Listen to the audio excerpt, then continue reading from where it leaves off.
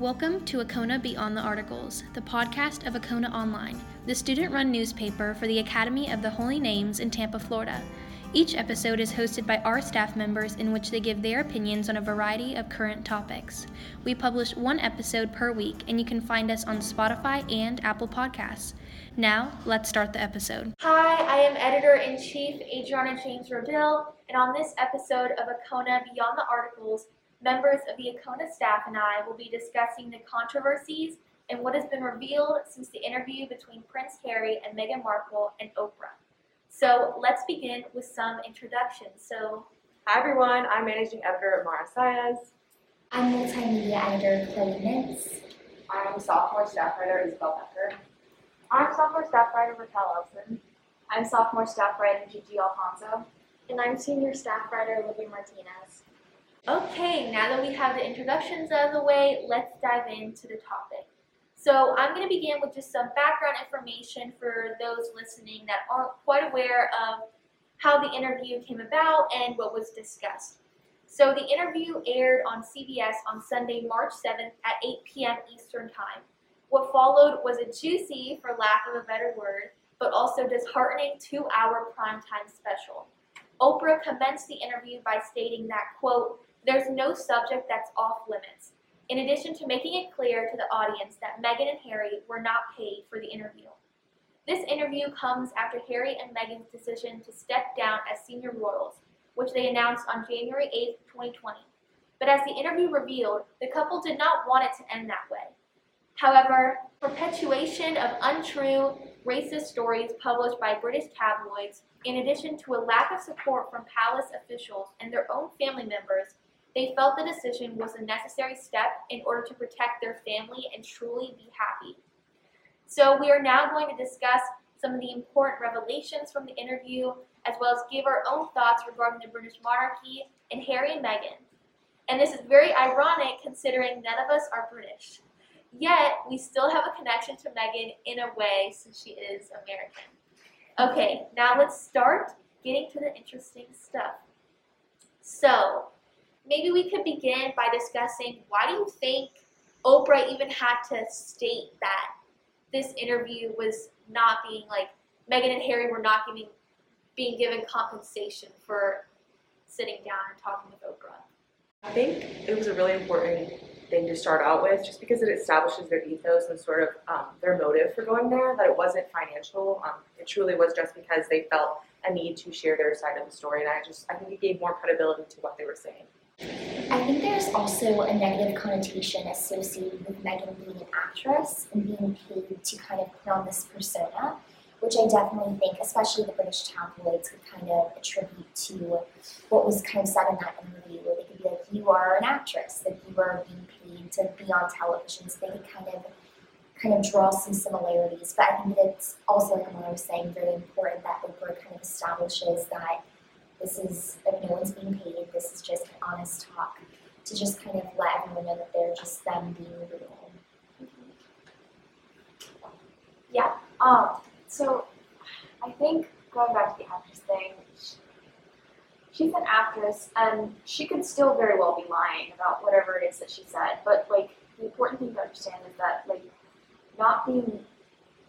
people don't have to be paid to say the things they want to say.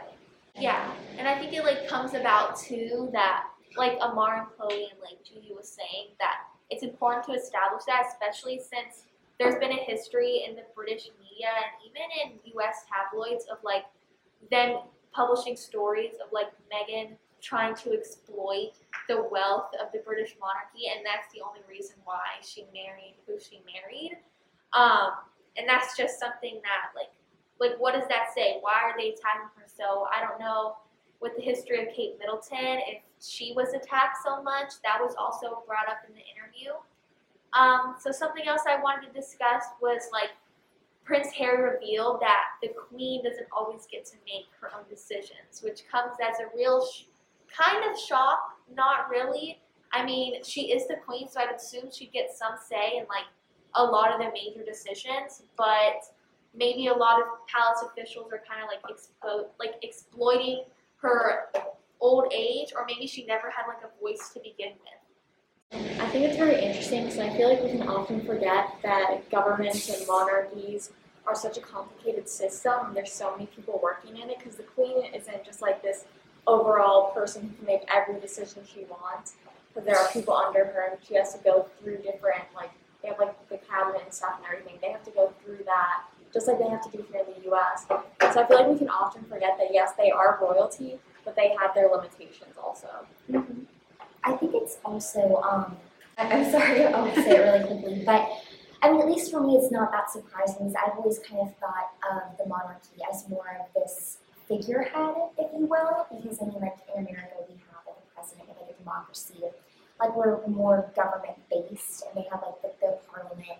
And then I was also like watching The Crown, so I'm like, you know, well aware, like Winston Churchill and Margaret Thatcher. So like I know, like so that was really surprising to me. So I get like where she might not have a lot of power to make some decisions. Yeah, Isabel, did you want to know? Yeah, I agree with Chloe. I think she's very much like a persona, and part of maintaining that persona is like very careful planning like what she presents to the world. And so I think it does kind of take a team of people to be like cultivating that image in a way so that she doesn't like break out of the character. Yeah, like, I completely agree with. To me, it wasn't that surprising, in the sense that like Isabel was saying that she has like this sort of brand that she has to present, and so the idea that she's not making all of her decisions, while it doesn't necessarily make that much sense, it wasn't entirely surprising. Because I feel like I always hear that like, oh, the queen doesn't have that much of a say over certain things. I feel like it was just, I don't know, I think I thought it was like common knowledge. So the idea that it was like shocking was kind of like, that was shocking for me. Yeah, I think for me, it was, I had this idea in my head, it's like, I mean, maybe it's like, because of pop culture and watching movies, I'm like, oh, okay, like the queen, she gets to say yes, no, and Prince William, Prince Harry, they also have like a bigger role, but Harry and Meghan in the interview made it seem like they constantly referred to it as the firm, like, and they made it seem like they were such insignificant figures in all the decisions, and like they really had no voice.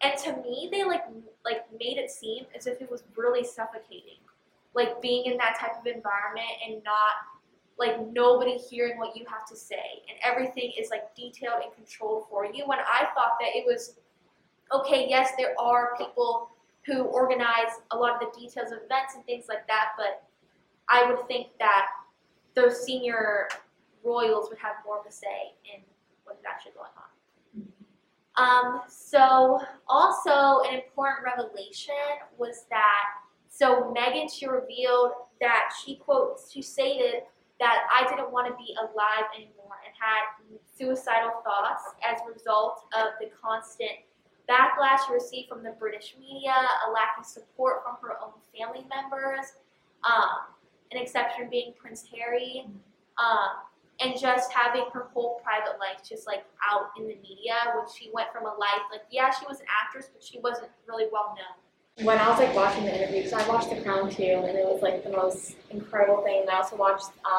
the documentary about Princess Diana on Netflix, and how she also had like attempted suicide and was having these same thoughts from all the negativity she was having inside the royal family. And when Harry said he didn't want history to repeat itself, it's when like it clicked that this is happening again. But he was smart enough to get his family out of that. But the rest of his family is still so unsupportive of her after everything. And I feel like it's crazy because now social media really brings to light more mental health issues. And we still see these people of the monarchy, people in our government as these role models. And knowing that they have their flaws and that when they were trying to get help, they weren't given the help is astonishing. Yeah, I was going to talk about the same thing, but like there's a lot of parallels between Meghan and Diana in the sense of their mental health struggles. And I was looking at it from the perspective of like change over time. I was kind of shocked to think that like you would have thought that they would have learned something from Princess Diana and like her experiences within the institution, and that maybe like by the time Meghan came around, like things would have been different. But she was told like the same thing that Diana was told, and it's just kind of, for me, cemented the fact that like monarchy really doesn't change, and it's such an old, archaic institution. I think like going off of what Amara said, I forget the sister's name, Queen Elizabeth's sister was Margaret? Yes, okay, Margaret, okay. She was in like another similar situation to now Prince Charles and Camilla, and just how like she wanted to marry like a few different people, but the monarchy was like, no, you cannot marry this person solely because like they're not like royal or they're not like very well off. And I think that we've seen that like so many different times, especially like with putting like Lady Di in like this horrible situation with Prince Charles, where there was kind of love, at least one-sided from Diana, but then he was, as she said in her own interview, that there were 3 people in this marriage. But he always like loved Camilla, but he wasn't allowed to marry her. And then, so like Amara was saying, like monarchy really doesn't change, and this is across like generations of people, and that they've seen like the effects that it has had on these people, and they're still not acknowledging that and making a change. It shows that like the monarchy or the firm is willing to put like people's lives and like mental health in jeopardy for the sole sake of keeping an image that is like slowly like deteriorating. And I feel like this interview really shown that. And like things like The Crown, even though The Crown is fictional, it's rooted in some truth. Like I think it's it sounds so stupid, but I like to think of it as like a fan fiction, because I mean obviously it's like not fiction, but or like it's based on like true events. For Princess Diana, she, just like going back to what Olivia said about like her mental health struggles, she actually threw herself down the stairs one time while she was pregnant, which just shows that like, and she also suffered from bulimia and other like mental health issues, and just the fact that it's repeating with Meghan is not, it's just really troubling to me. Something I found really interesting about the interview that Meghan said when she couldn't get help inside the firm, the person she went to was Princess Diana's best friend, because she knew what Princess Diana had experienced, and that Meghan was experiencing the same thing, so she could actually find a way to help her. And something else I find really interesting is we talk a lot about how the firm and the monarchy hasn't changed, but also the media hasn't changed either. They were all on Princess Margaret's side, but then when it came to Lady Diana, they weren't on Lady Diana's side much. They were like sort of flip-flopping. And then when it came to Meghan, they were just completely gone. And Meghan was a criminal in their eyes.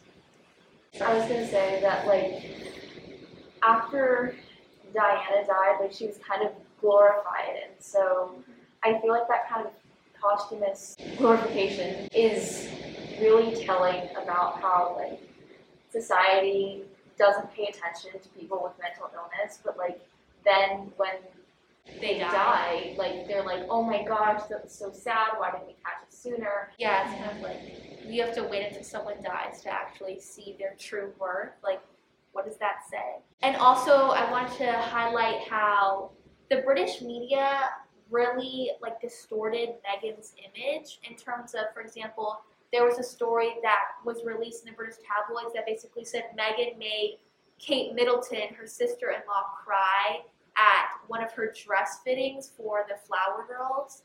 And Meghan revealed in the interview that it was actually the reverse, and that it was actually Kate herself that made Meghan cry. And it just like, and the fact that the firm or like the royal family or nobody kind of like contradicted that story, that says a lot too about a lack of support, and just says that they're even afraid of the British media turning on them. I think it's also really interesting. I was talking to my mom about this because, like, obviously I get where you'd be offended by certain press. Like, I'm totally in agreement that that can be harmful. But what I don't understand is just, like I was thinking about it, is like tabloids in America get a very bad rap. I mean, like even People Magazine and Cosmopolitan, like they're all kind of known as lower quality magazines and lower quality news. And to think that these tabloids that I would kind of hold on the same scale as People Magazine, like have like so much worth. Like that is what you're putting like your knowledge and credibility behind. Like that is baffling to me.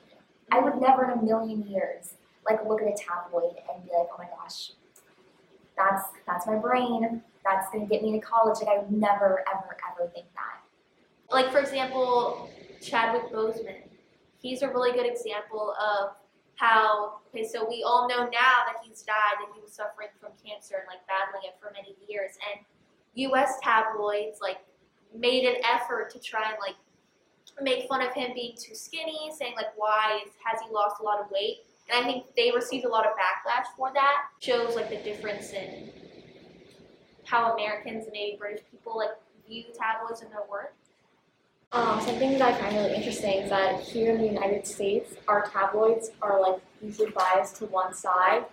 When over there, since they don't have like two like separate parties that are really focused on, so they usually focus on the monarchy. It's always focusing on the monarchy, and they always try to find something to pick at. And the British monarchy is just trying to stay in their good favors, when in the end they're really just messing things up. And I think the British monarchy is honestly terrified, knowing that monarchies are going out of style, and seeing that they haven't changed much in the years. They know that they're doing something wrong, but they're not actually going to change it. They're just going to keep themselves in the good eyes of the tabloids. I think they've also kind of made Meghan their scapegoat. Like, we have all these issues, but look at American ways. They have only a presidency.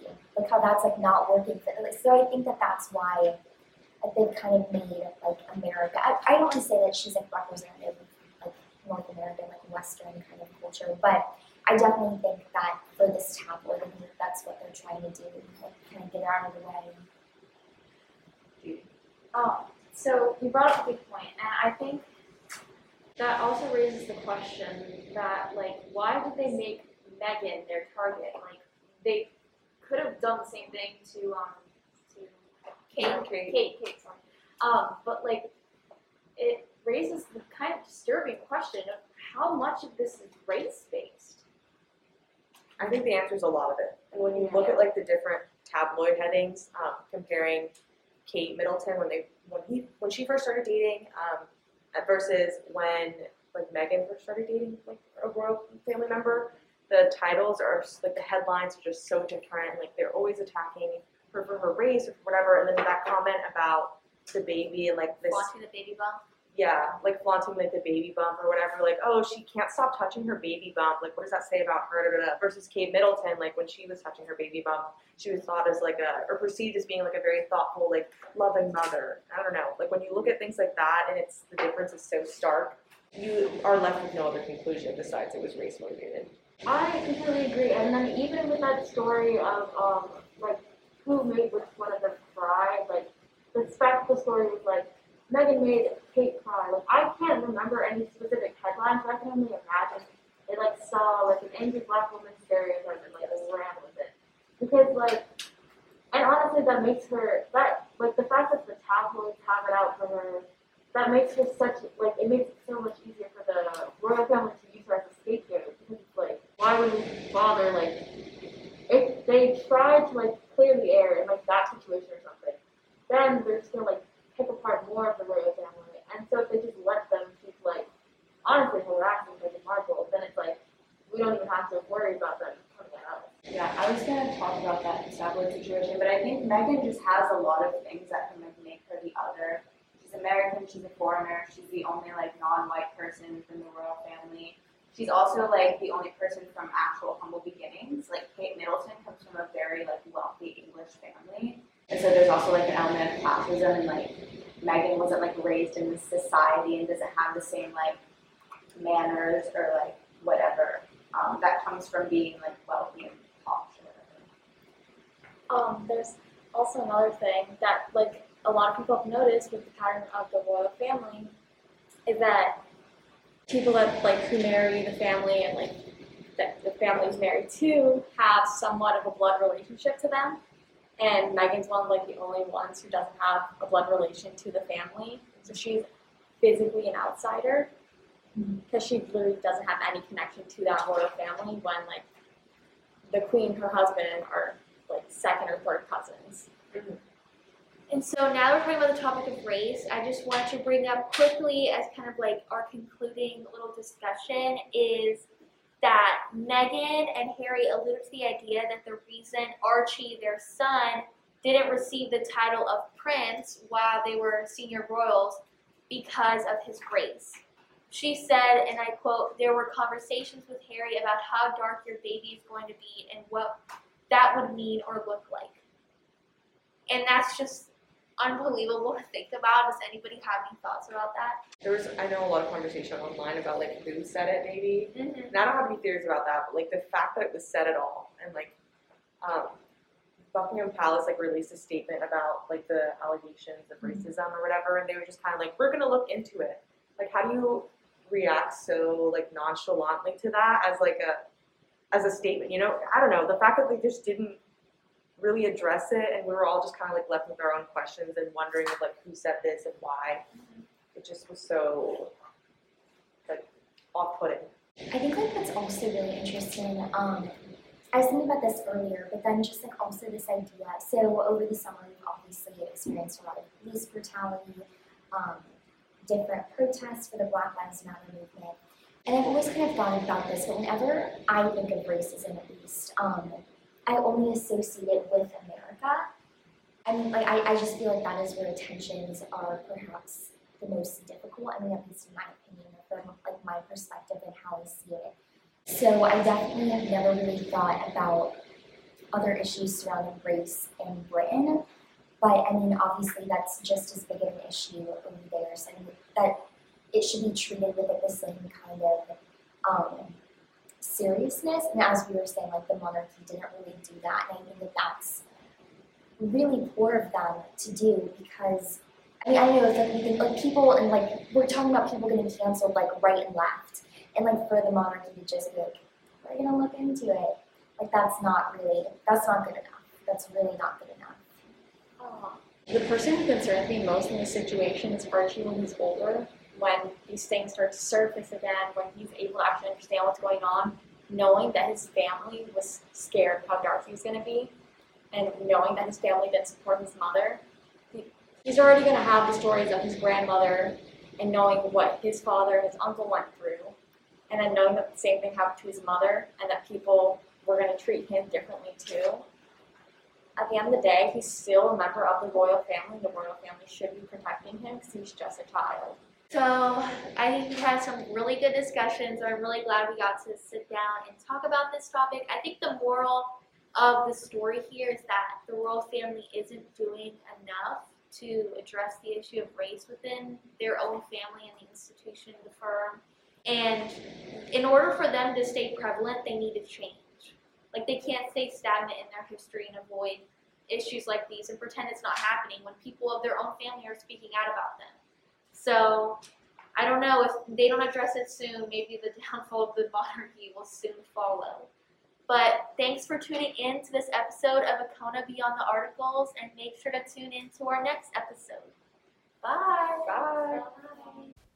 Thank you so much for listening to this Akona podcast, and be sure to subscribe to our accounts on Spotify, Apple and Google Podcasts, and SoundCloud. Also, please consider rating and reviewing us on Apple Podcasts so that we can provide you with the best content possible. Stay updated with Akona Online.